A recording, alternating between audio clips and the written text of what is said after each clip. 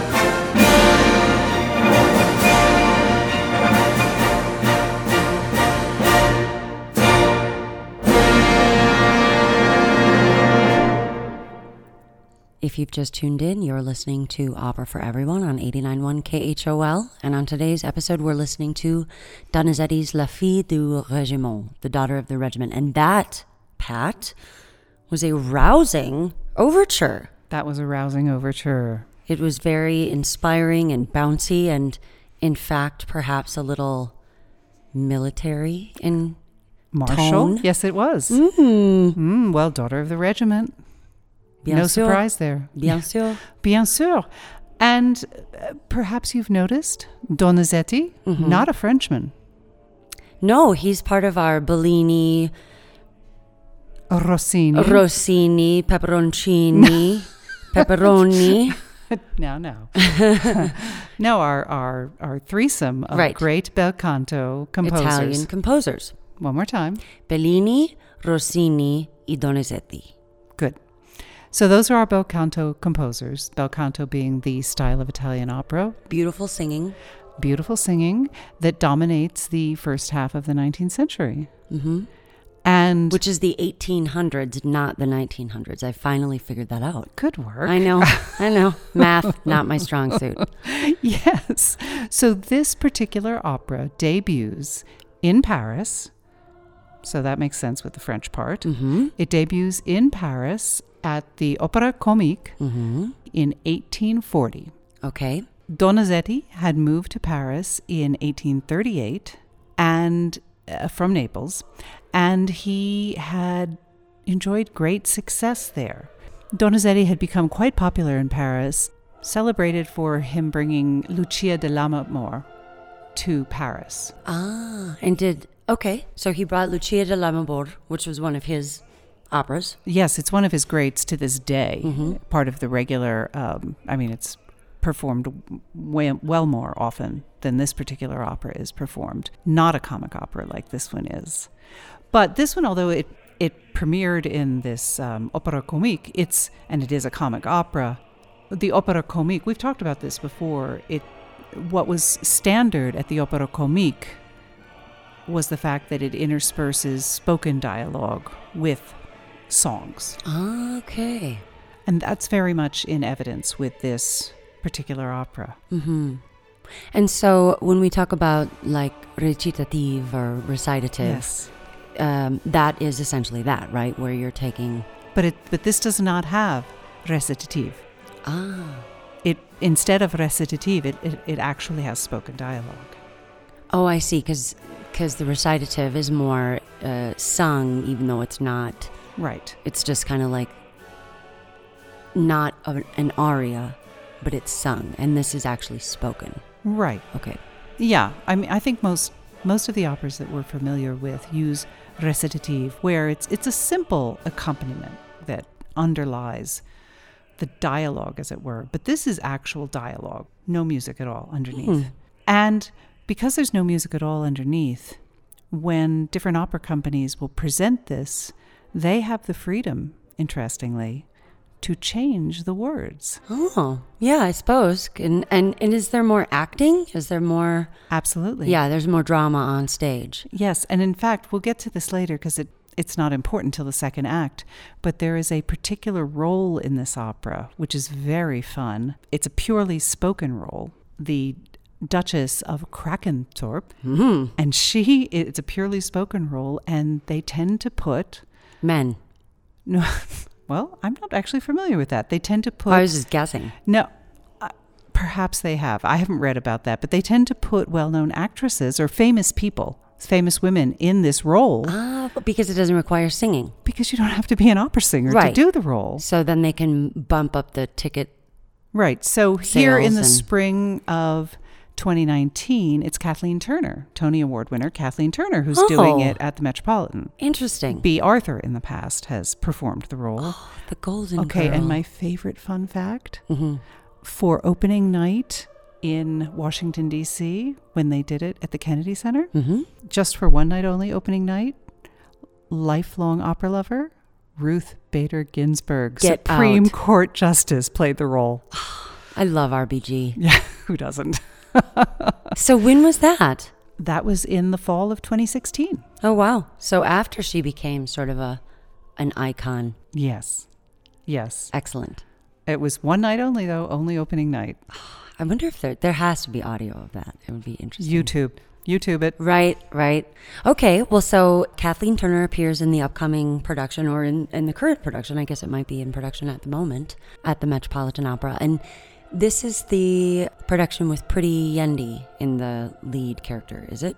Yes. Yes, okay. And we should also mention, I like to always mention, on today's episode of Opera for Everyone, we are listening to a production of La Fille du Régiment with Joan Sutherland in the lead character of Marie and Luciano Pavarotti in the male tenor lead of Tonio. I could mention also, speaking of Pavarotti, this is the role of Tonio, which everyone says the role of Tonio is the one that catapulted Luciano Pavarotti to the stratosphere of tenor stardom in the opera world. Because his aria in the first act famously has 9 high Cs. Wow. It's impressive. It's a bel canto aria. Well, I can't wait to hear that. Yes, well, you will. Okay, so what else do we need to know to set up? Where are we going, Pat? You're in the driver's seat. Well, first of all, it's an opera, but it's a comic opera. And even in this comic opera, I am happy to report no one dies. Hooray! It's a happy opera. We have soldiers, but we have no bloodshed. Nice. Nobody jumps off a parapet. We have no battles. Nobody's poisoned. Nope, none of that. In fact, as bad as it gets is right here in the very opening. The villagers are afraid that the French army is going to attack. And so they've taken buckets and pots and pans and put them on their heads, and they've grabbed their pitchforks, and they're going to defend themselves. But before long, they get word that the French army has retreated, and all is well. And that's about as dicey as it gets militarily. Good. Yeah, not bad, really. All right, so, I mean, that sounds funny, putting buckets on your heads and it running does, around being afraid. It? So it's really not too bad at all. And then we see a very elegantly dressed woman and her steward, her, helper, lady in waiting. No, man. Oh. Her man helper. Her valet. Yes. Come in, and she announces that this is, life is kind of difficult. She's going to need some help, that this is all too much for her. And let us meet her. This is the Marquise de Birkenfield.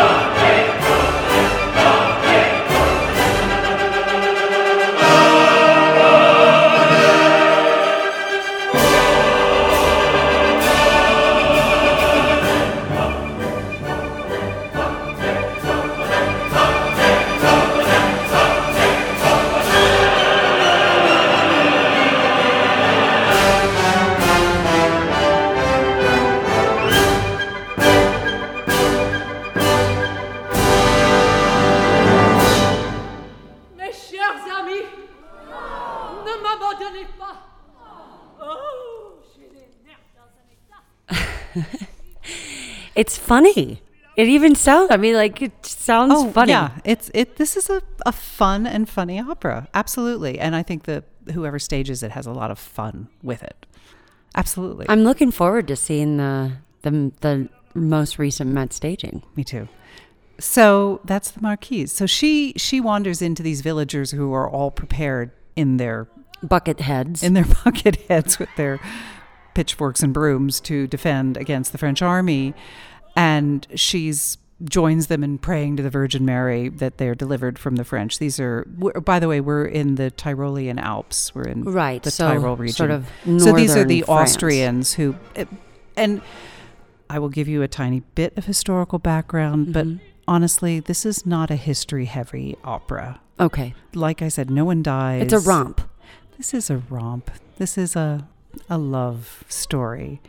It's a romp, and yet because of the exquisite quality of the music and truly the quality of the libretto, there are sublime moments in the songs. So there's depth in this opera, but it's a romp with a lot of emotional depth when you get into some of these songs. Nice. We'll see as we go along. I mean, this was light and fun and fluffy so far, but some of the emotions that are expressed as we go along, I found very moving. Well, personally, I don't know if you and I have ever discussed this, but I think comedy is sometimes the most, it can be very powerful in terms of telling the truth about life. That's true, but I'm actually talking about, they aren't comic moments. The songs are not comedic when they are. I see. So they get to that depth of emotion. Yes. Okay, and so we're set in the Tyrolean countryside, so the northern part. So far, these are the Austrians who are patriots and don't really like being overrun by the French. And by the way, the French at this point we're in 1800, so we're talking about the Napoleonic French. Right. Okay. At this point. Yeah, and I don't know where these boundaries go. I know that Tyrol is in the Alps. It's in it. Oh, I mean, there's a little bit of Italy. There's also Italy. So, you know what? But we're just going to leave the history behind because it honestly does not matter to this opera. So the Marquise, other than there's a little bit of us and them going on, but it doesn't matter to Tonio, who is a Tyrolean, who, well, I won't spoil that particular tiny surprise coming up, but it doesn't matter to the characters all that much. So we're not going to let it matter to us either. So the Marquise de Birkenfield just sang this song, Pour une femme de mon nom, for a woman of my name. Yes, she doesn't like the fact that ever her world is being upset, that the fact that she has to worry about these French brigands upsetting her life and her. Mm-hmm. She's like, all my people are wearing buckets. What's up with this? This is weird. Those aggressive brigands. What are they thinking of? How dare they? They respect nothing. Tradition. Mm-hmm. Because after all, Napoleon was an upstart, wasn't he? Mm-hmm. He wasn't titled. He wasn't. No, he was born in Corsica. I know. And he wasn't born of noble lineage. No. So she's introduced herself quite well by song. I think we get a, even if you didn't understand a word of what she said, you know who she is. Mm-hmm. So they more or less recede into the background, and we see a rather comical looking sergeant appear. And he is the second male lead of the show, and that's Sulpice. And Sulpice comes in, and then we see Marie, and she is, in fact, la fille du régiment. Aha. Is that his daughter, or? She is la fille du régiment. She is okay. the daughter of the regiment. Okay. Literally. I'm going to wait for an explanation on that. Well, it's coming fast. Okay. And she comes in, she enters with a huge pile of laundry, because if you are the only woman in the regiment, who's going to do all the laundry, of course? Probably you. That's Marie's job. In fact, she's identified as a vivandière, which I only realized when you go look up translation French to English, a vivandière. The translation is, in fact, vivandière. I'm going to guess that it has something to do with the way one lives. It's a canteen girl. It's someone who provides food and beverage to soldiers. Ah.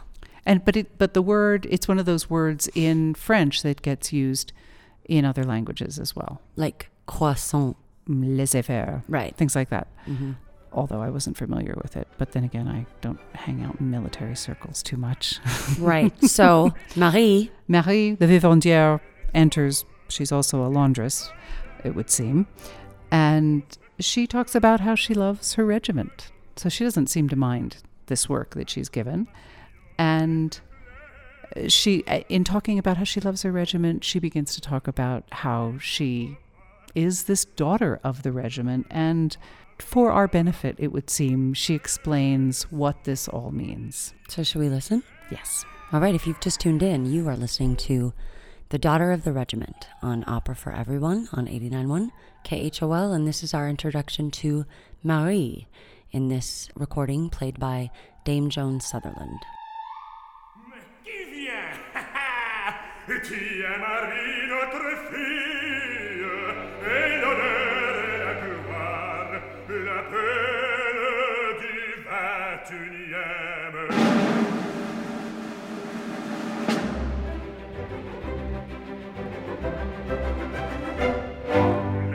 La voilà, mordieu, qu'elle est gentille. Est-il le régiment qui possède une telle fille? Mon régiment, je suis fière vraiment. C'est doué dans le métier sincère, à veiller sur mes cheveux. C'est lui seul qui m'a servi de père et de famille et de parents. Ne sais pas. Je crois que je lui ferai son Oui, comme un ange, elle est jolie. et comme un soldat, j'ai du cœur, du cœur.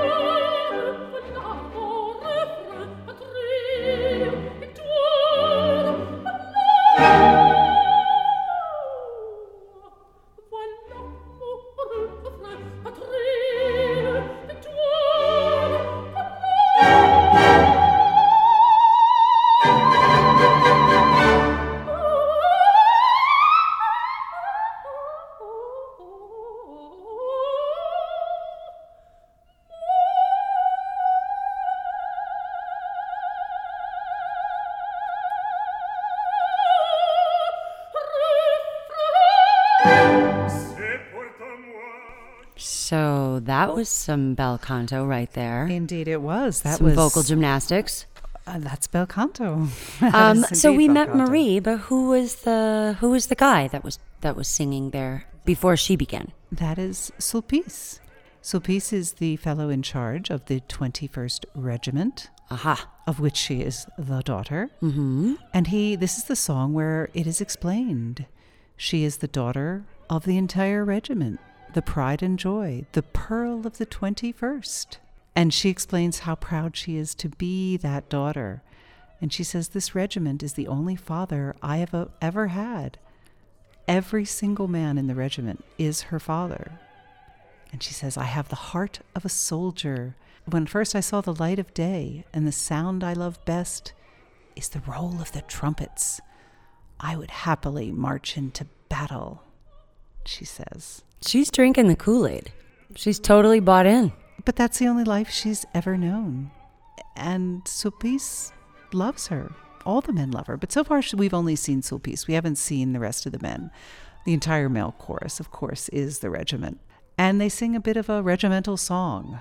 My country and victory, that's my cry. My country and victory. By the way, we have, I can just back up a little bit here. Our two librettists are Frenchmen for Right. this opera. Mm-hmm. This Because it's in French. Donizetti, of already a highly successful Italian composer who's come to Paris to make a success of it there. He's quite happy to leave Naples at this point. He's had success in Naples, but Naples has a lot of censors. He's feeling a little confined by their restrictions and happy to move to Paris where there are not so many restrictions. So he's been happy to go there, and he wants to be successful. He's had success with Lucia de Lammermoor, and he wants to have sparkling success with a French language opera. Most Italian composers, their operas are performed in Théâtre Italien. Sure. There's literally an opera house for in Paris for and Italian works. It's called the Italian Theater. Interesting. Okay. Yes, and that's fine. And he's certainly had operas performed there of his, but he wants to be a crossover artist. He wants to conquer it in French. So he has these two French librettists. I mean, I'll just let you go ahead and read those names because they're a French mouthful. Jules-Henri Verneuil de Saint-Georges. That's one name. Jules-Henri Verneuil de Saint-Georges. And Jean-François Bayard. Oui. This is an incredibly patriotic opera. In fact, it's so patriotic that for many, many years, this opera, as a matter of course, was performed in Paris on Bastille Day. Oh, interesting. And many opera singers have taken liberties of adding in, at the end with the patriotic song that it does end on, they add in bits of La Marseillaise. Which is not part of what Donizetti had, but they sprinkle it in as well. Well, but in the bel canto tradition, I suppose, improvisation is embraced. There we go. That is part of the... Interesting. Yes, so it's an incredibly patriotic, because remember, we open on the Tyroleans who are afraid of the French, but this entire regiment is a French regiment. Okay, and they are celebrated, and she is incredibly proud of being associated with this French army. And the Tyrolean, the young Tyrolean man, I mean, dare we say it, the love interest is cross-cultural here. It's the Frenchman or the French woman and the Tyrolean young man are our two lovers in the comic opera here. It's it's exceedingly patriotic. So they were setting themselves up for some success with the French public. Was the selection of these particular librettists, certainly it was a calculated choice on Donizetti's part to use French librettists? I didn't do enough research to tell you the background to that whole thing. I'm just making the assumption that all the pieces line up for that explanation. That was part of his strategy. It seems to me that way. Okay, and so you just made reference to the young Tyrolean love interest. Are we going to meet him anytime soon, or are we going to continue on with the regiment? Well, we're going to need to meet the regiment next. Oh, okay. So basically, we're going to find out that she was raised by the regiment because she was found on the battlefield, an abandoned baby. Huh. She was a little baby girl found on the battlefield. And they just scooped her up and adopted her as their own. Exactly. She had no parents. Wow. She was an orphan on the battlefield. Well, that was kind of them. And that's why she's a daughter of the regiment. Interesting. And they have raised her and taken care of her ever since. And that's why every man in the regiment is her father. It's very sweet in a way. It is. Yes. But she's a young woman now. So, shall we meet the soldiers of the regiment? Yes, of course.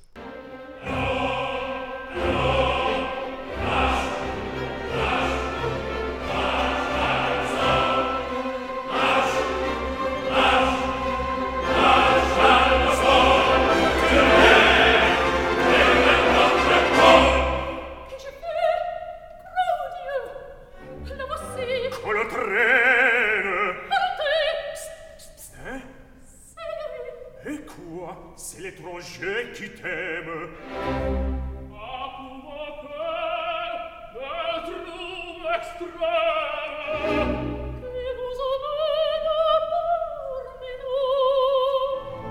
Puis-je chercher d'autres que vous?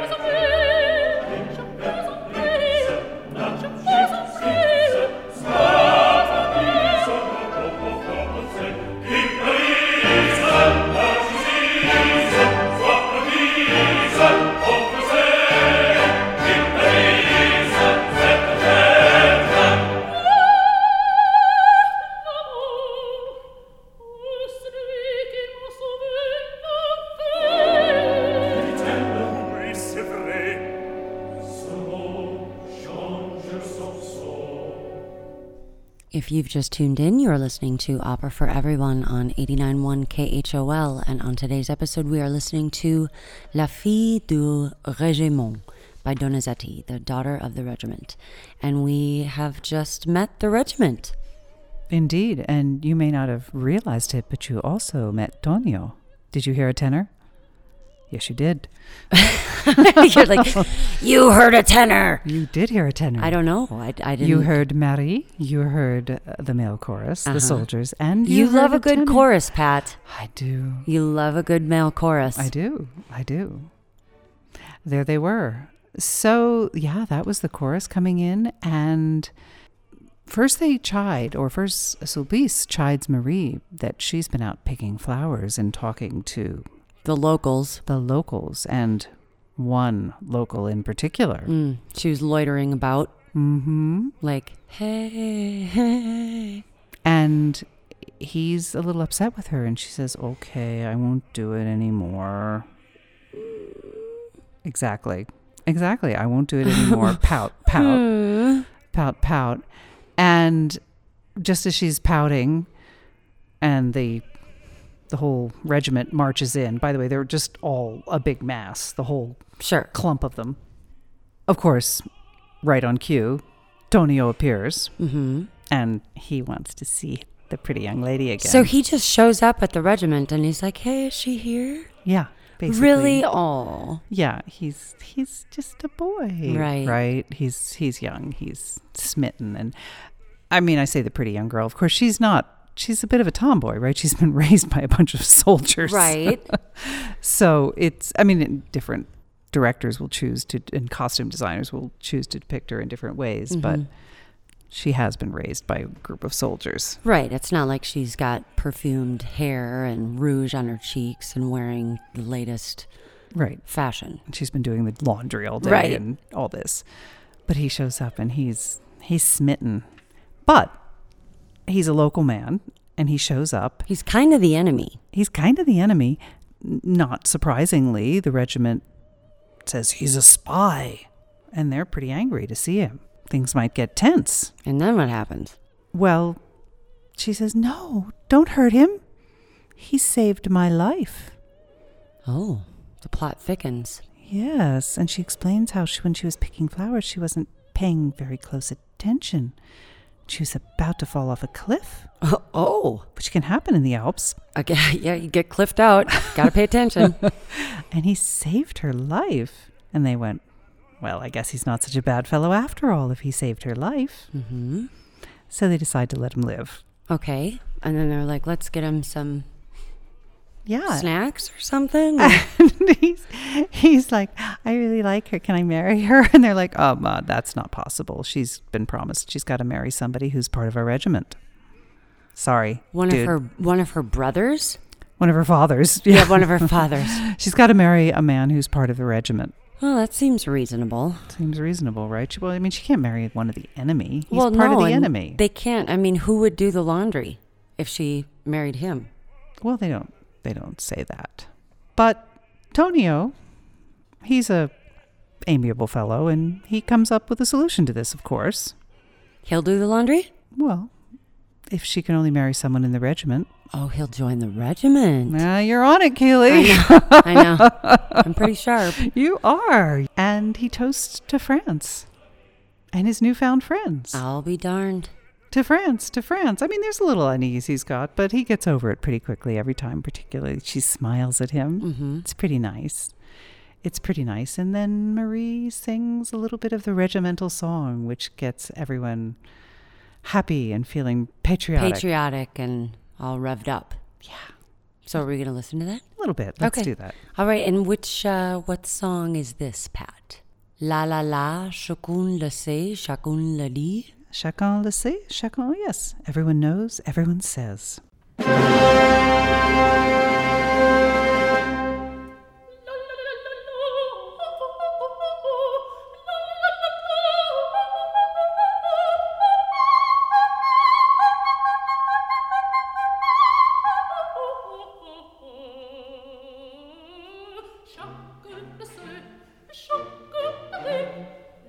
régiment par excellence, l'excellence.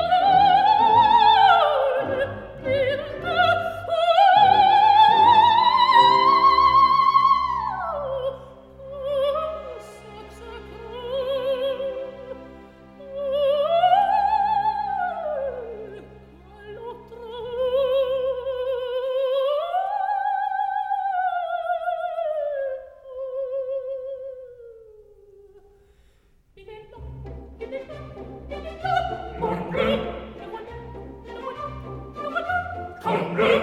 Il est temps.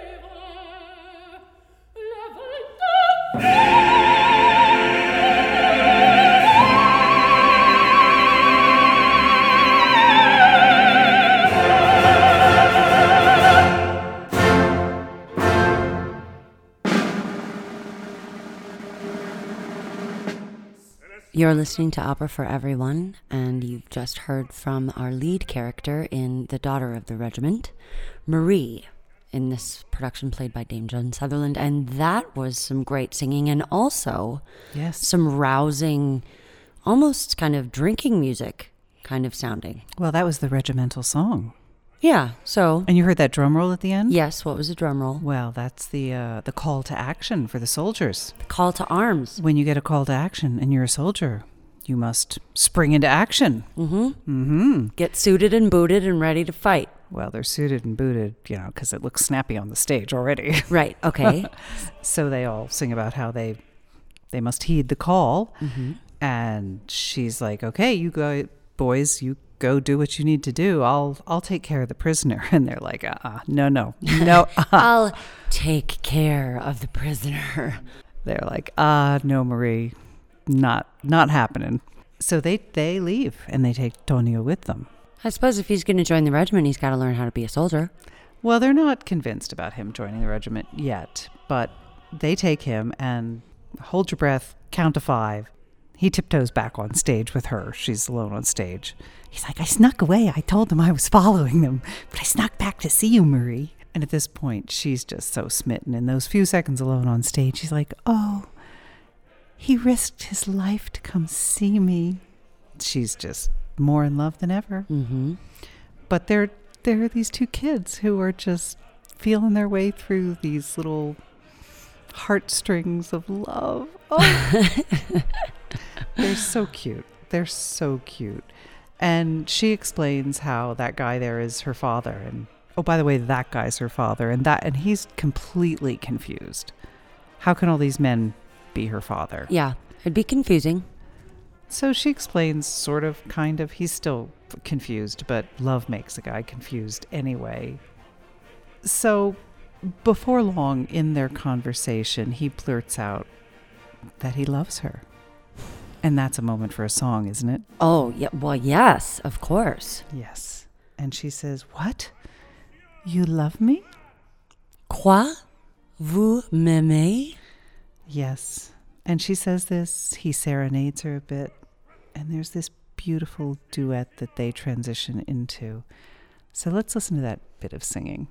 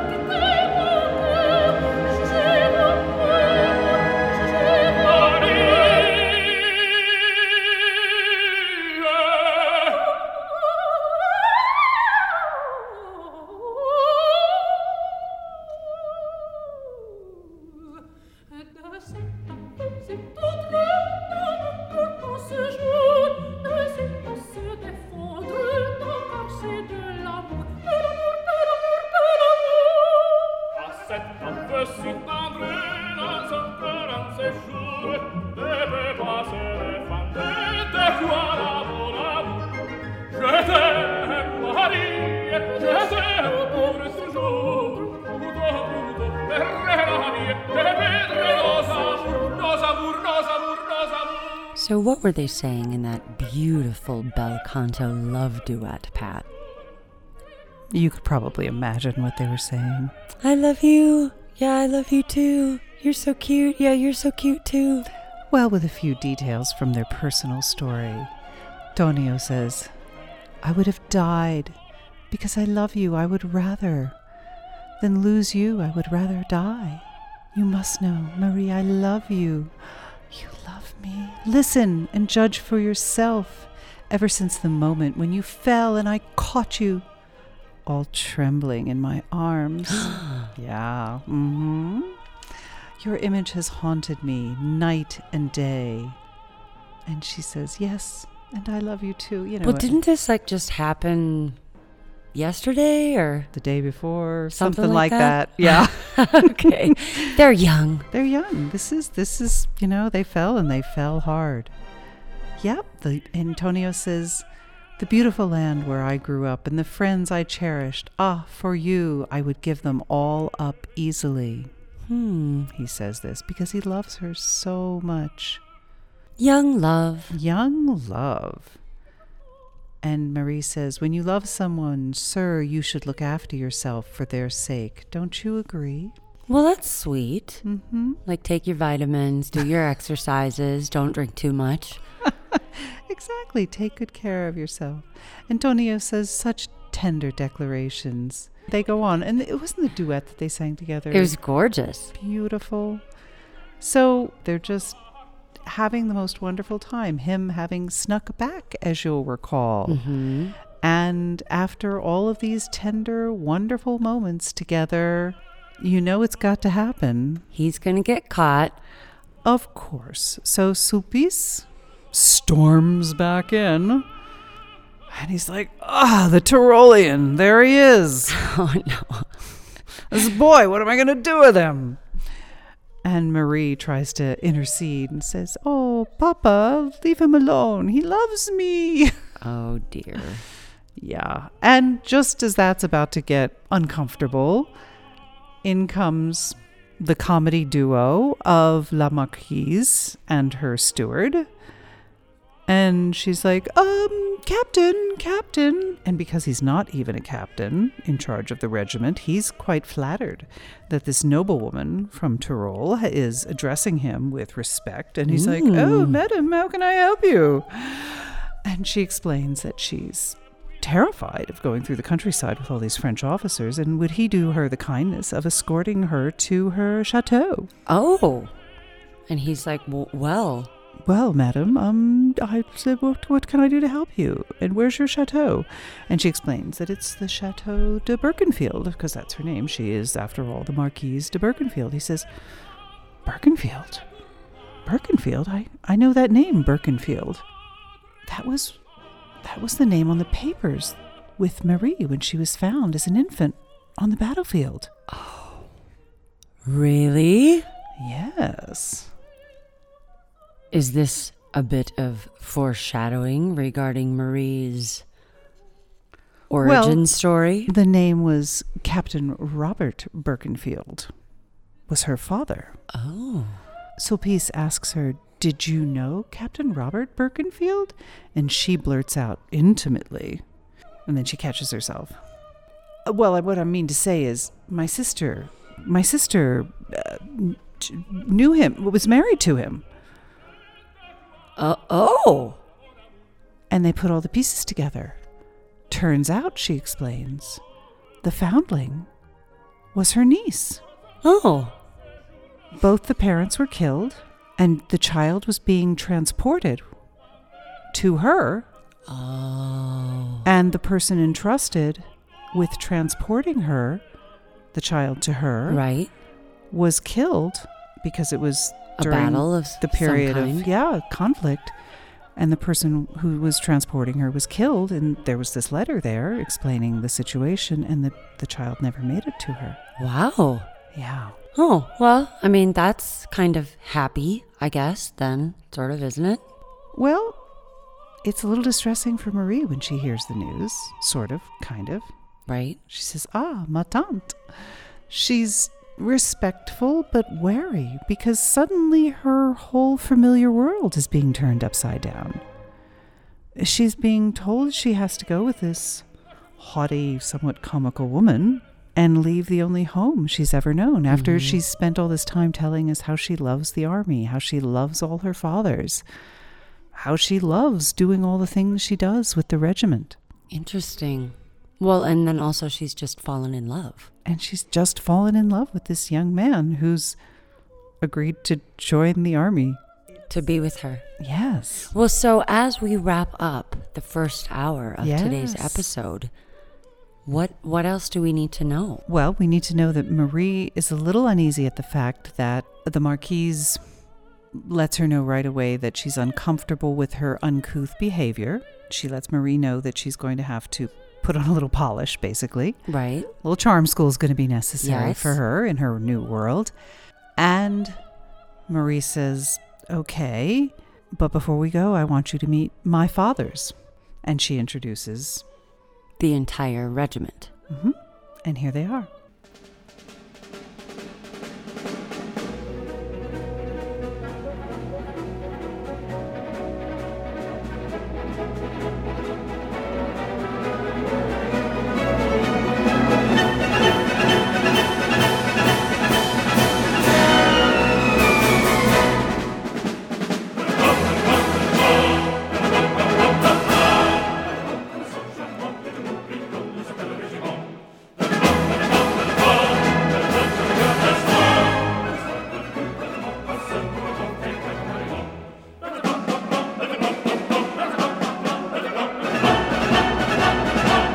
You're listening to Opera for Everyone, a radio show and podcast that makes opera understandable, accessible, and enjoyable for a mainstream audience.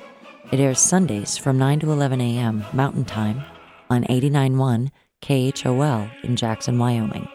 KHOL is Wyoming's only community radio station. Opera for Everyone is hosted by me, Keely Heron. And me, Pat Wright. If you like what you hear, please subscribe to our podcast on iTunes or SoundCloud, and like our Facebook page, Opera for Everyone, where you can also send us a message. Thank you for listening. Thanks for listening. And we hope you enjoy the second half of today's episode.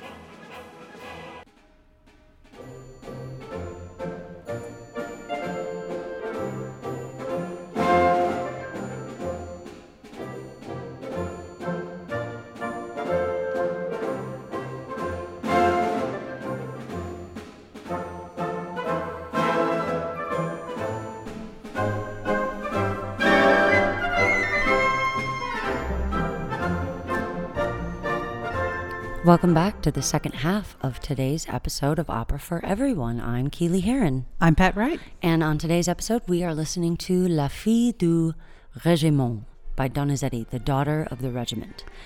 I'd like to take just a few minutes to talk about Gaetano Donizetti, because I think we should. I'm so glad. Because we spoke a little bit about Bel Canto opera. He is one of our three great... Rossini, Bellini, and Donizetti. Well done. He's one of our three great bel canto composers, all three of them Italian. This is during the period of time. This is composed during the period of time when he lives in Paris. It premieres in Paris in French, and it is most commonly performed in French. There is an Italian version of it. Oh. It was reworked to debut at La Scala in Italian. And we spoke in the beginning about its premiere at the Opera Comique, which meant that it alternated between the song parts and the recitative.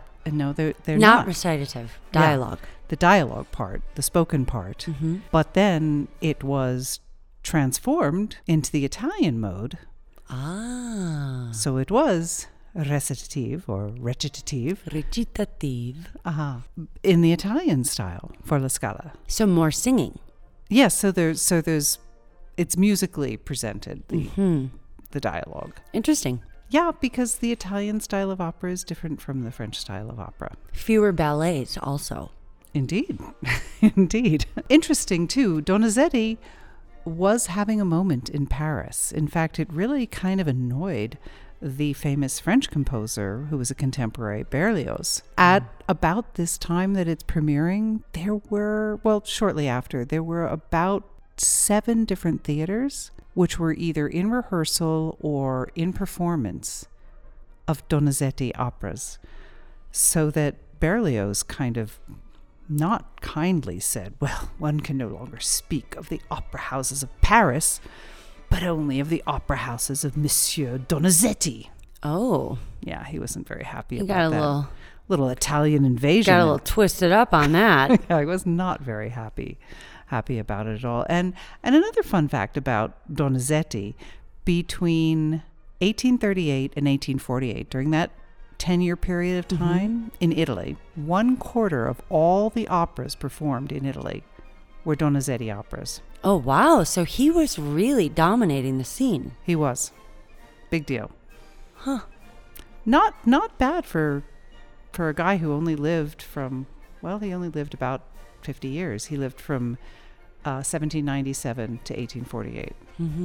And when we think of operas, my understanding of opera has evolved immensely since we started doing this program. But when we think of operas, we don't, like, Donizetti isn't a household name necessarily. He didn't write that many operas. Well, he did write a lot, but you're correct. I mean, not like Verdi or he's Mozart. Not Verdi, he's not Mozart, he's not Puccini. Right. Wagner. But who is?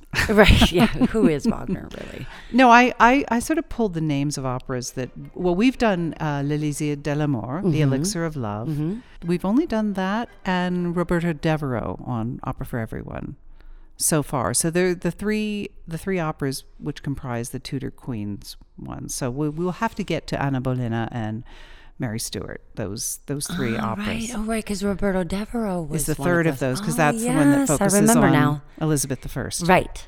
So he's got those three. Very international, this fellow, right? Those are all set on the English monarchy. Mm-hmm. He does one on Lucretia Borgia. Really? Lucia de Lammermoor, of course, is Scottish. He Right. has this one, French, Fille de Régiment, and Don Pasquale. So he was very sort of curious about other cultures and telling those stories. Interesting. Those are the ones that seemed big and familiar to me. And I think arguably Lucia de Lammermoor is His biggest. I'm going to guess that's the most frequently performed. Well, I couldn't prove had it. never, I mean, I hadn't ever heard of The Daughter of the Regiment before we started this program. Oh, I think I saw it at City Opera many years ago. Really? Yeah. Yeah, well, but I mean, arguably, Pat, you are a little bit more, you know a little bit more about opera than I do, but I had heard of Lucia de Lammermoor. Yeah. Yes. It has the most famous mad scene of all. Is that right? Yes. I don't remember that. Well, I mean, We're going to have to get around to that one. Yeah. Yeah. That one premiered 5 years prior to this, 1835. But the only other thing to note about La Fille de Régiment is it wasn't wildly popular in its very first run. I think it was 16 performances. Not bad, but not crazy popular, because there was a little bit of chauvinism in spite of all the patriotism, the French librettists and the rousing patriotic song at the end. It didn't take long for it to gain in popularity, and there were more and more performances even during its first year. And by 1914, in France alone, there had been 1,000 performances of this opera. Oh, wow. So it became very popular, and the honest truth of it is the music is exquisite. So even though it's rather a frothy piece of thin plot, it's a bel canto opera, it's a comic opera. That's not why you're watching it. You're not watching it for... The music is exquisite. Yeah. Mm-hmm. And as I said before, the pieces where the emotion is supposed to be tender and thoughtful, it comes through. It achieves its goal. Mm-hmm. All right, enough of all that. It's time for you know what? Well... The Opera Helmet Quiz, Keely. The Opera Helmet Quiz, luckily, as you said, there's not a ton of plot here. Right. This is the Opera Helmet Quiz where you recap the plot for us. Yes. So far. So this is an opera written in French by Italian composer Gaetano Donizetti. It is set in the 1800s, 1840s. It premieres 1840. It's set approximately 1800. Okay. During the Napoleonic Wars. Okay, during the Napoleonic Wars, it is set in the Tyrolean Alps, and we open on a group of villagers who are in a state of panic because they think that they are going to be attacked by the French military. And so they are going about the village, gathering things to be used as weapons and protection, like buckets and brooms and shovels. And the Marquise de Birkenfield, who is the nobility in the region, she comes in and she's like, this is horrible that these French military people are coming in and upsetting me and my people. And she's kind of dramatic and sort of eccentric and funny and weird. And then we meet the regiment, and we meet Marie, who is the daughter of the regiment, and we find out that she loves all of these guys in the regiment because she was found on a battlefield, I guess, as an orphaned baby, and they took her in and they adopted her and they raised her, and now she's a young woman, and she is their laundress and cook and just generally kind of mascot, like everybody loves her. And then she's out picking flowers one day or something in the countryside, and she comes back and she's all aflutter because she has met a handsome young villager. And shortly after her return to the regiment from meeting this boy in this encounter, he shows up. And at first, all of the guys in the regiment are not happy about this because he's essentially the enemy. You know, they're French military. And she says, no, you have to be kind to him because he saved my life. And then we find out that she almost fell off a cliff, and he saved her, and now they're in love. And they're like, okay, well, guess that's okay. And she says, I love him. And he says, I want to marry her. And they say, you can't marry her. She has to marry someone in the regiment. And so he says, okay, well then I'll be part of the regiment. And so then they're exploring that. So they're like, okay, well, we're going to see if you can be a soldier. And so they go off to do soldierly things, but then he sneaks away to come back and tell her how much he loves her. And the leader of the regiment comes back and says like, hey kid, you know, what the heck are you doing here? And he says, oh, I love her and da-da-da. But then the Marquise comes in at just the right moment with just the right comedic timing and says, you know, Monsieur, I'm nervous about traveling around with all of these military people in my land, and I'm coming to see if you could escort me. And so this guy that she addresses as like sergeant or captain or whatever, and he's just like not a sergeant or a captain, is flattered by this, and so he kind of runs off. And then the two lovebirds sing this big love duet about how much they love each other, and he tells her about his homeland, and she talks about how she's been raised by this regiment. And then we learn that, oh no, did I get the order of that mixed up? Yes, we but learned, that's okay. Okay, so they say, we love you, I love you too. Then the Marquise comes in, and then we learn that Marie is actually the aunt of the Marquise, and the niece, that the Marquise is Marie's aunt, and Marie is the niece of the Marquise because while the baby was being transported from some other region where her parents had been killed, so it was the Marquise's sister, I guess, who was the mother of this baby. She and her husband had been killed in some kind of regional battle, and someone had been hired to transport the baby back to the Marquise, and in that process was killed in some other battle, and that was when this regiment found the baby on the battlefield. And so this is distressing for Marie because she's gonna have to be lady of nobility now, and up until this point in her life she's just been kind of the daughter of the regiment, and she washes clothes and cooks and hangs out with a bunch of guys all the time. Now she's gonna have to like wear dresses and fancy shoes and put on makeup and stuff. Yes. And also she's upset because she's just fallen in love with Tonio, and now what's gonna happen? Exactly. And she introduces all of her fathers. That's the right. Marquise. So, and that's where we left off at the end of the first hour. That's right. Now, Tonio enters. And Tonio is so excited because he's going to be a soldier. Oh, gosh. And this is the song I warned you about. Oh, yes. The one that launched Luciano Pavarotti into the stratosphere because it has 9 high Cs. That's right.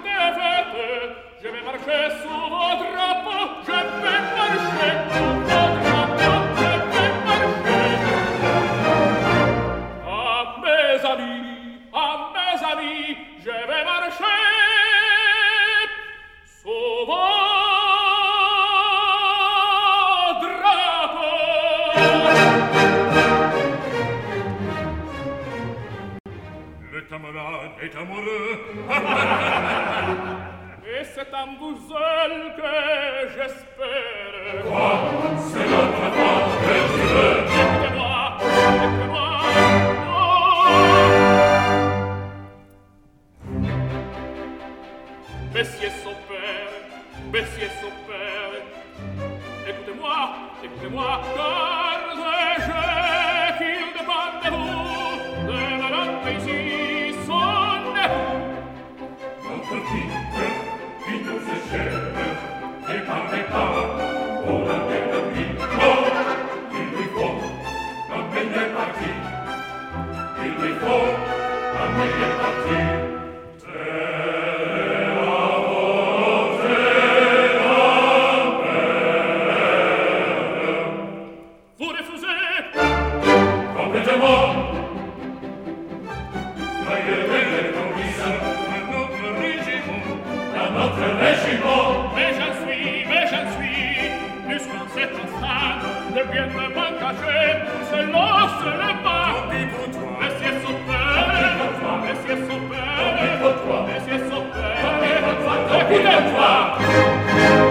Mais votre fille elle-même, se pourrait-il à notre mort,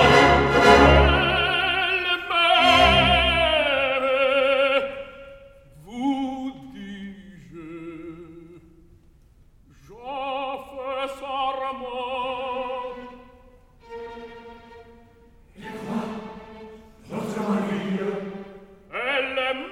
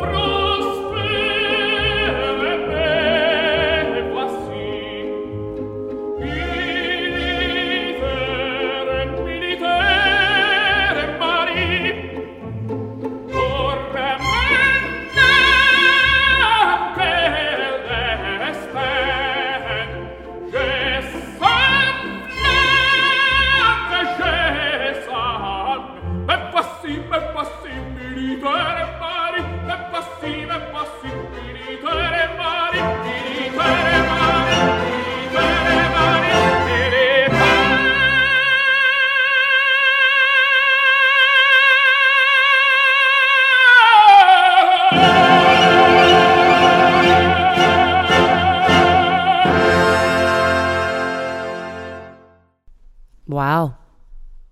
Yeah, wow is right. You don't want to have a cold and then have to sing that song. No, you don't. For sure not. No, that is a tenor challenge, I think. Yeah. I can see where that would be a career maker. It's absolutely crazy. It's spectacular.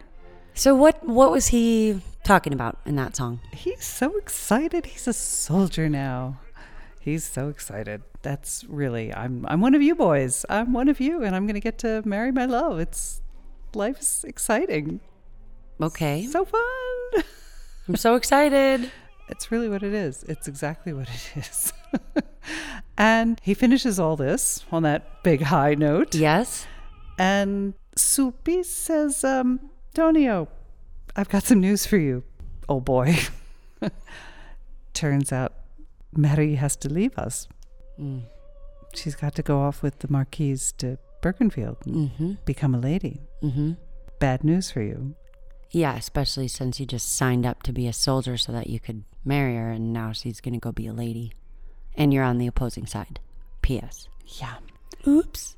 So Tonio will sing a song about I'm a soldier now. Mm-hmm. But let's hear just a little bit of the song that Marie sings to end Act 1. And this is one of those songs that I'm referring to when I say the emotion really comes through. She sings a song called Il faut partir. She's got to go.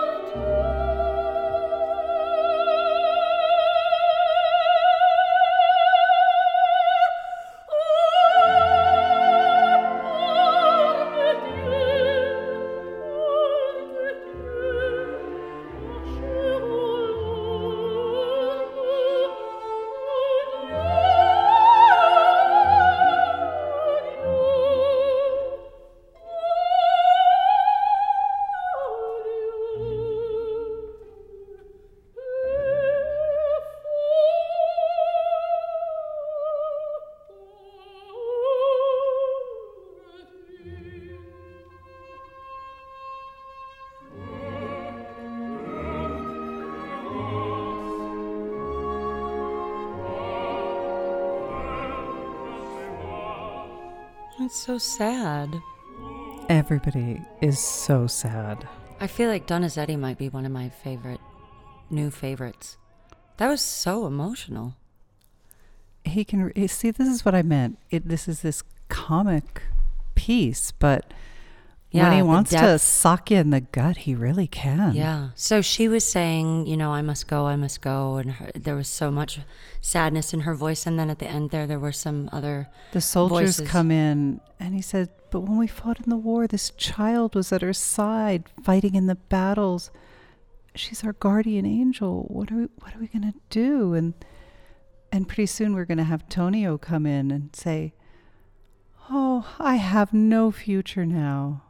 The two of them are going to sing, "Our hopes are dead." Everyone is going to realize how sad they are. There's going to be this enormous finish to Act 1. Everyone lamenting. They're going to say, all of our hopes are dead. Sulpice is going to be utterly forlorn. Yeah, beside himself. Essentially, his daughter is leaving. Mm-hmm. They're going to be angry at the Marquise. But it's not going to come off as... It's just going to be so sad. Yeah, but we will get a lot of volume at the end with everyone's voices throwing in. So are you ready for the big finish of sadness? Yes. Because we do have Act 2 coming along. Right. Let's and it is, let's just bear in mind, it's a comedy. It's a comic opera. And you know how comedies will end. Happy. Typically. Love. in marriage. So hang in there, but let's have a big finish to Act 1. Au douleur, aux surprises, et les quittes sérieux, au diable la marquise qui n'en est pas non veut. Au douleur, aux surprises, et les quittes sérieux, au diable la marquise qui n'en est pas non veut. Au combat à la guerre, au combat à la guerre, aidons-nous cet enfant, aidons-nous cet enfant. Au combat à la guerre, aidons-nous cet enfant.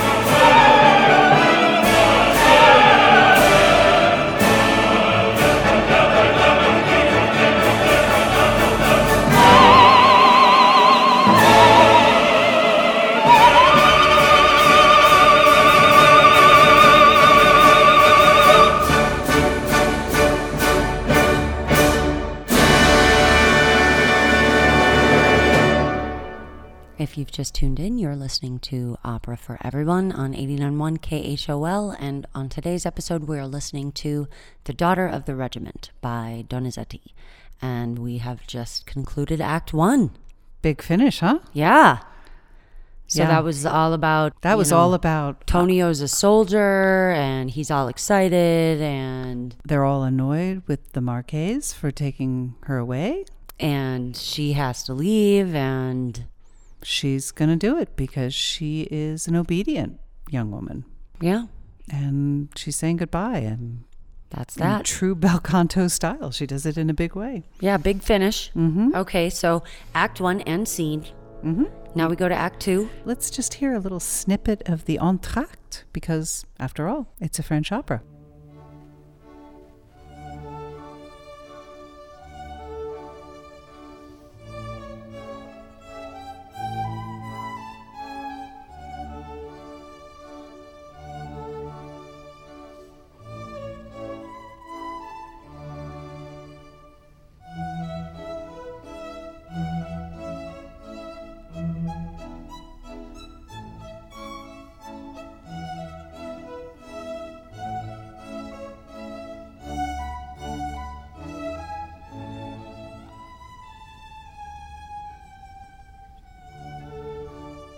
Well, so that has a very different feel from where we ended Act 1. Well, of course it does, because we're no longer in an army encampment. Where are we, Pat? Well, we're in the palace of the Marquise de Berkenfield. We're in the Chateau de Berkenfield. Oh, so we're in a drawing room or Exactly. something. It's light and airy and pleasant. Well, and in different productions, the director will choose to do different things during this entr'acte. The current production at the Met has the maids dusting in a sort of a warm-up ballet fashion. Oh. I watched an online version of La Scala doing where they had sort of a dancing lesson taking place. Oh. So they can choose to do different things with this, just as they have freedom to change around we talked about this before, the spoken, the dialogue part, because it's not accompanied with music. They can change the dialogue. And I haven't 100% figured this out because librettos are not identical to hard and fast scripts. Arias, yeah. Both versions that I have seen, which were the streaming of the Met version and the La Scala version, actually have the La Duchesse de Krakendorp show up at this point. But in the libretto / script that I have read, 2 of them that I've read, she doesn't show up at this point. So, but essentially, when she does show up, she's there to speak to the Marquess because it is her nephew who is arranging for her nephew a marriage to Marie. Oh, I see. And she moves quickly. Well, it's a couple of months later. Oh, okay. But yes, she does move quickly. The Marquess you're talking about. Well, yeah, the whole like, oh, here's a eligible young lady. Let's do something with that. Well, it's going to become clear why this is so important to the Marquess to marry off Marie. Hang in. Okay. It all will be explained. But the important thing to know is La Duchesse, the Duchess, is the Higher status. Considerably higher status. Than the Marquise. She is the top-ranking aristocracy of the area, the top-ranking in terms of this show. And she behaves that way. Haughty. Very haughty. Entitled. Extremely. And just carry on with those adjectives. And that's exactly what she is. So the notary is going... Sounds lovely. Maybe not so much. The notary shows up because that's how... They're marriage contracts. And so if you're going to have a contract, one must have a notary. Right. And that's how marriages are concluded. You have a notary. In fact, there is even discussion of the fact that you never see this young man. You never see the bridegroom. Oh. And we don't even know if he is a young man. We assume he's a young man. There's always some excuse given at some point in the show as to why he's not there. And the excuses can vary. He's performing in an opera. He's got some athletic engagement. He's got some political... He has bone spurs. I haven't heard that one. He couldn't make it because he had bone spurs. There's something that's keeping him. But La Duchesse, the Duchess of Krakendorp, says that she can take care of the contract without him. The marriage will still be legal. And she's just concerned that the bride shows up and signs on her behalf. Mm-hmm. So she scurries away. She brings a notary with her. The notary is obsequious, attending her. Right. He's a toady. Exactly. And we're left with the Marquise on stage, and we, in pretty short order, see her speaking with Supplice. Supplice doesn't appear to be convalescing, but the backstory is that at some point he was wounded and he's convalescing at her home. Fine. But really, he's there because, of course, he has a very good relationship with Marie, and La Marquise wants him to convince Marie to marry. Exactly. Because it's good for her. Because she'd be marrying into a great deal of money. Right. And can I ask the obvious question at this point? Is Tonio still alive? Oh, yes, because it's a comedic opera. I told you up front, no one dies. Yeah, okay. Not even off stage. Pat, I have a bad memory. I get distracted easily. And I told you it ends happily. It ends happily. Okay, so Tonio is presumably not injured. He's off stage at the moment. Just live with that. He's off stage. Okay, copy that. Moving along. So La Marquise says to Supplice, I need your help. Please tell her that she needs to go ahead and play along. She needs to sign this. She needs to put a smile on her face. Right. And carry on. Mm-hmm. And in the meantime, we need to smooth off some of these rough edges. Living in an army camp her whole life. Didn't put a lot of polish on her. Right. We need to do a little charm school, a little dancing lesson, a little singing lesson. Time for a little singing lesson. Oh. Thank you.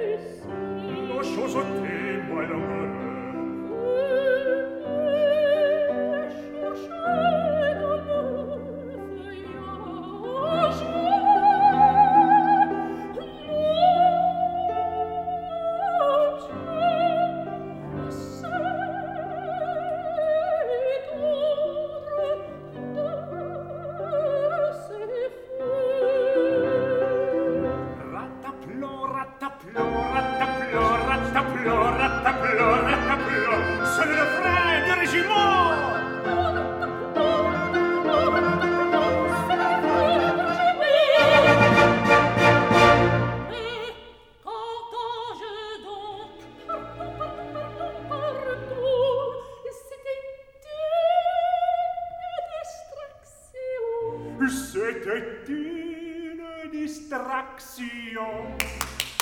C'est bon, recommençons.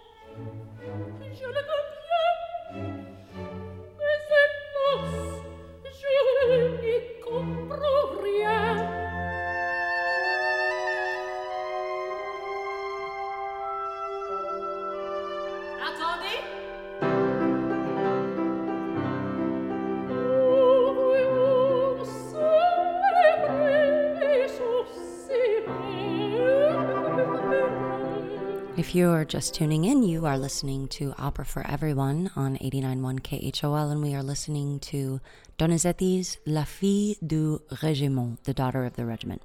And we've just heard the title character, Marie, having a singing lesson so that she can be a fancy lady. Yes.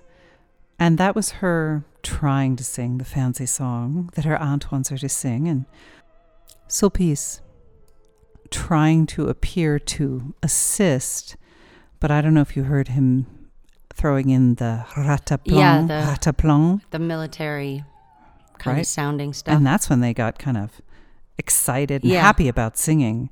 So he's really he's not really helping the aunt's cause. He really is just Marie's friend. He's kind of stirring the pot a little. He likes Marie. He wants Marie happy. Everybody needs a friend like Sulpice. Sulpice really wants Marie happy, but the aunt is trying to convince Sulpice. Seriously, Sulpice, what future does she have in the army? She's got no future there. She's going to be a lot better off with a rich husband. So he's not really sure how to think of this, but he does know that she loves Tonio. But he's poor. So he's a really good singer. Oh my goodness, can he sing? And he's nice looking too. And he loves her. So it's a tough situation. And just as they're thinking of the military, who should appear? Tonio? Tonio. Oh. And he's wearing officer stripes at this point. Oh, and I bet he looks very dashing. He has been brave and he has been promoted. Short order, that. Mm-hmm. Just a couple of months. Mm-hmm. He's climbing the ranks. Climbing the ranks. He's done very well. The three of them are thrilled to see each other, and they sing a snappy little ditty about the three of them being reunited. Tous les trois réunis. Tous les trois réunis, que plaisir, mes amis. Quel bonheur,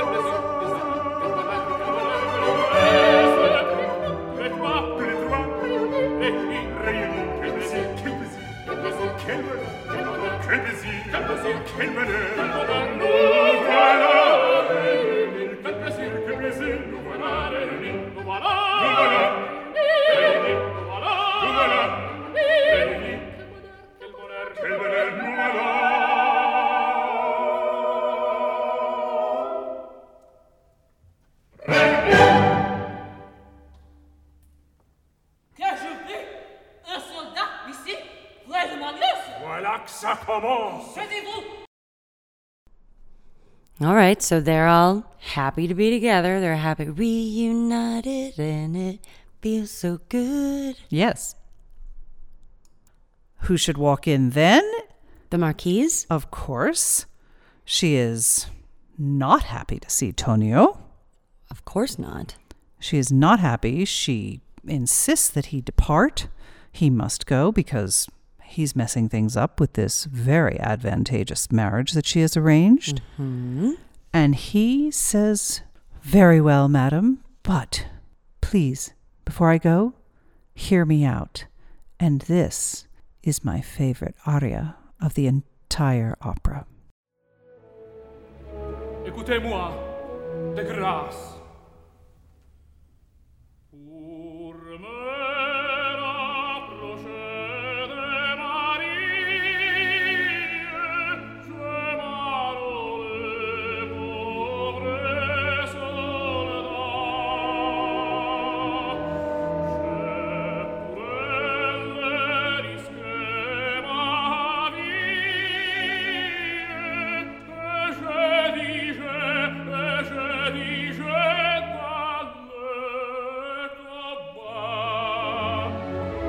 Si jamais la grandeur enivre cet ange qui m'a su charmer,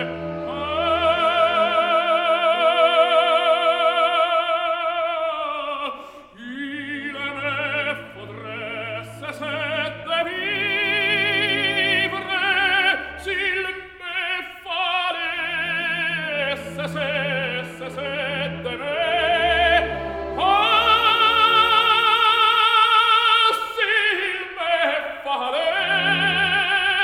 S'il me fallait cesser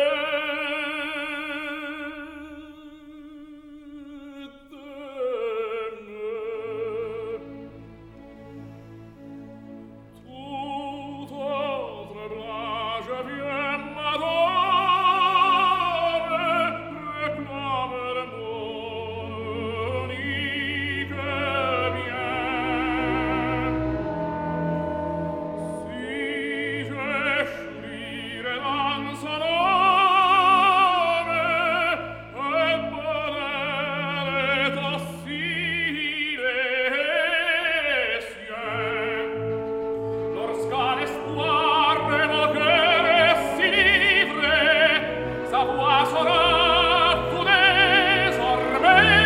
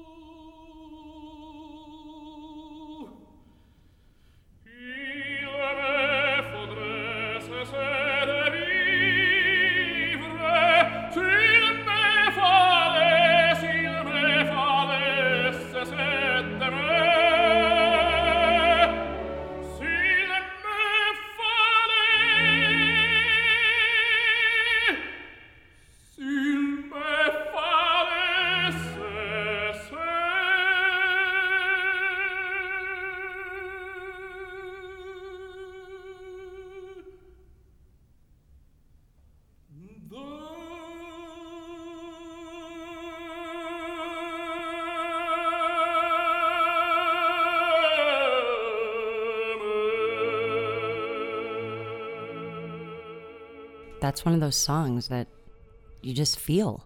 You see why that one's my favorite? Yeah. Wow. You can just hum that one right now. So beautiful. I love that. I just melt for that one. And you know, I'm really a baritone girl. Yeah, I'm always surprised by that. Okay, so he's saying, "Écoutez-moi de grâce, listen Yes, to me." listen And what to is me. his cry? What is his? Well, he says, I only enlisted in the army because of my love for Marie. And I only succeeded because I had no fear, because I loved Marie. But I'd rather give up living than give up Marie. And I'm trembling in fear, but I come before you because I love Marie. And it's all about his love for Marie. Mm-hmm. And he doesn't want to be thrown out. But he has nothing more to do other than to plead his case with Yeah, her. because he doesn't have money and he doesn't have station and No, but Marquise she's devoted to Marie as well. And she's convinced that she's doing the right thing for her niece. Yeah. I mean, you can see her side. Absolutely. And he finishes this song that would bring a tear to anyone's eye and says, well, I can only hope that that love is not shared by the heiress of the Birkenfields. So she kind of regains her haughtiness. And Marie comes in and says, I am not ashamed of my regiment. It is in my heart. And the Marquise spins around to find her there and says, well, Tonio, you must depart. You must go. And Tonio says, all right, I will leave, but I will speak my mind first. There's something you must know.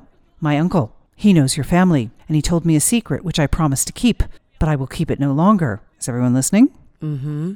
Robert was not married to your sister because you do not have a sister. That means Marie is not your niece. Marie is free. She is the daughter of the regiment. You have tricked Marie. She's the daughter of the regiment, so you have no claim on her. And the Marquise says, never, get out, get out, get out. And she makes him leave. He says, you're making this whole thing up. She's not your sister's daughter because you had no sister. And Sulpice, he starts leaving with Tonio. And the Marquise turns to him and says, Sulpice, you stay. And Sulpice is nervous. He doesn't want to have to talk to her. And she wants comfort. And she says, I have to tell you something, Sulpice. And she tells him everything. And I think you know. Yeah. You know what she's going to tell him, right?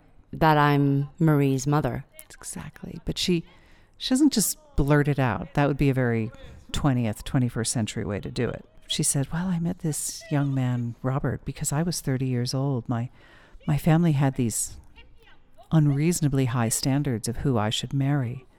And so I never got married. Ah. And this officer was dashing. And he found me charming. And I followed him. And then there was this battle, and I went home, and I had to leave her behind. He's like, who did you leave behind? She's like, are you not listening? The baby. I had to leave the baby behind. He's like, oh, the baby. So when her father was killed and someone was transporting the baby to me. Mm-hmm. So, and then you know the rest of the story. Right. So it becomes clear that she is in fact Marie's mother. Mm-hmm.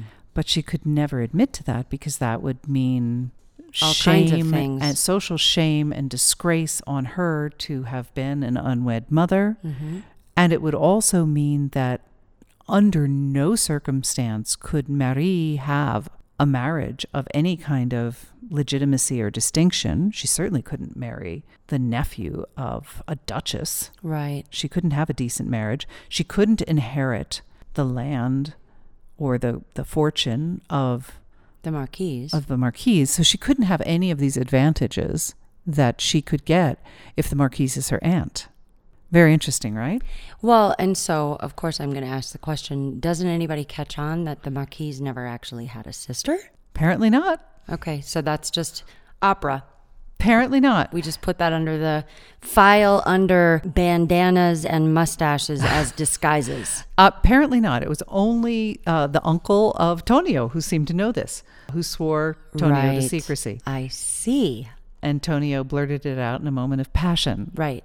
So enter Duchess of Krakenthorpe, who says, I'm here. Let's let this all get... And where's the bride, by the way? Where is she? We need to get things going. And bride is not coming down because she's not very happy about this whole thing, particularly now that she's seen Tonio again. And she's thinking... Rekindled those flames. Right. She's thinking, this is kind of crazy. I'm getting married to a man I've never met or seen, and he's not even here on his wedding day. And finally, the Marquis says, Sulpice, you must go and tell her how important this is. And he says, can I tell her everything? She says no, and then finally she says yes. And ultimately what will happen is, because Marie is such an obedient young woman, when she learns that it's her mother begging her to go through with this marriage, Sure. she obeys, and she goes down to sign. All the guests file in for the marriage, and that can be a comical scene right there. These crinkly old aristocrats Right. tottering in for the marriage. And they're getting ready. The notary's got the papers all ready, and this marriage is about to happen. And we're thinking, Where's the groom? and what happens when a disaster is impending and you need to be saved? The cavalry. Yay, the army comes. Exactly. The army comes to rescue. Marie? Well, at least that's what they think they're doing. Sure, the army comes in for a rescue. And so With Tonio in the lead. do they basically just kidnap her? No. Oh. No, it's a comedy, remember? Oh, right. They come in and they want to rescue her. They're like, we can't let this happen. We can't let this happen. And there's loving words and looks between Tonio and Marie, but Marie remains dutiful. And after these loving glances are exchanged, she still walks towards the contract to sign. And Tonio can't quite believe it. But we've rescued you, Marie. Marie is dutiful. And as this is about to happen, her mother cracks. She relents. Her mother, and this is where we get our happy ending. Her mother says, wait, I can't sacrifice you. I can't make you do this. I can't make you marry someone when you're clearly in love with this young man. And that's where we get our happy ending. Her mother changes her demands, requests, and decides to let her marry for love. Oh. Well, I mean, she never married because she didn't find someone that she loved, so maybe that's not that surprising. Right. She says, no more pride. She may have the man her own heart chooses. And we end in a rousing song, not just for love, but hurrah for France. And remember I was saying that this was always performed on Bastille Day. It's a very patriotic song, and sometimes it's sprinkled in with La Marseillaise or other patriotic songs in France. And so this was all part of the patriotic celebration with this regiment. Hurrah for France, hurrah for France.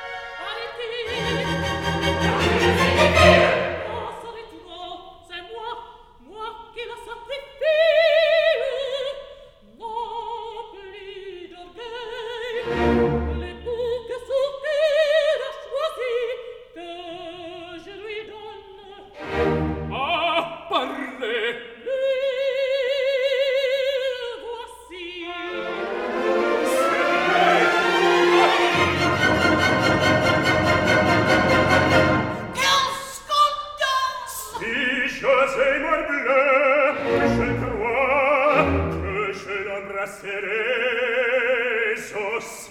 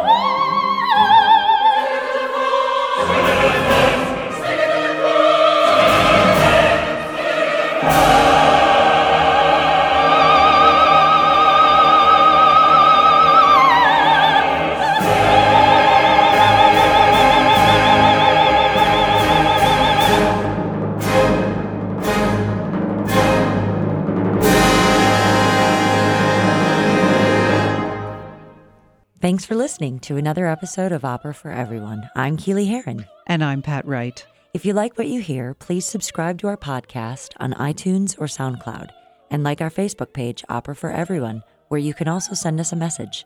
We know that opera can be challenging, But everyone loves a good story. and a story set to music is even better. That's why our mission is to make Opera for everyone.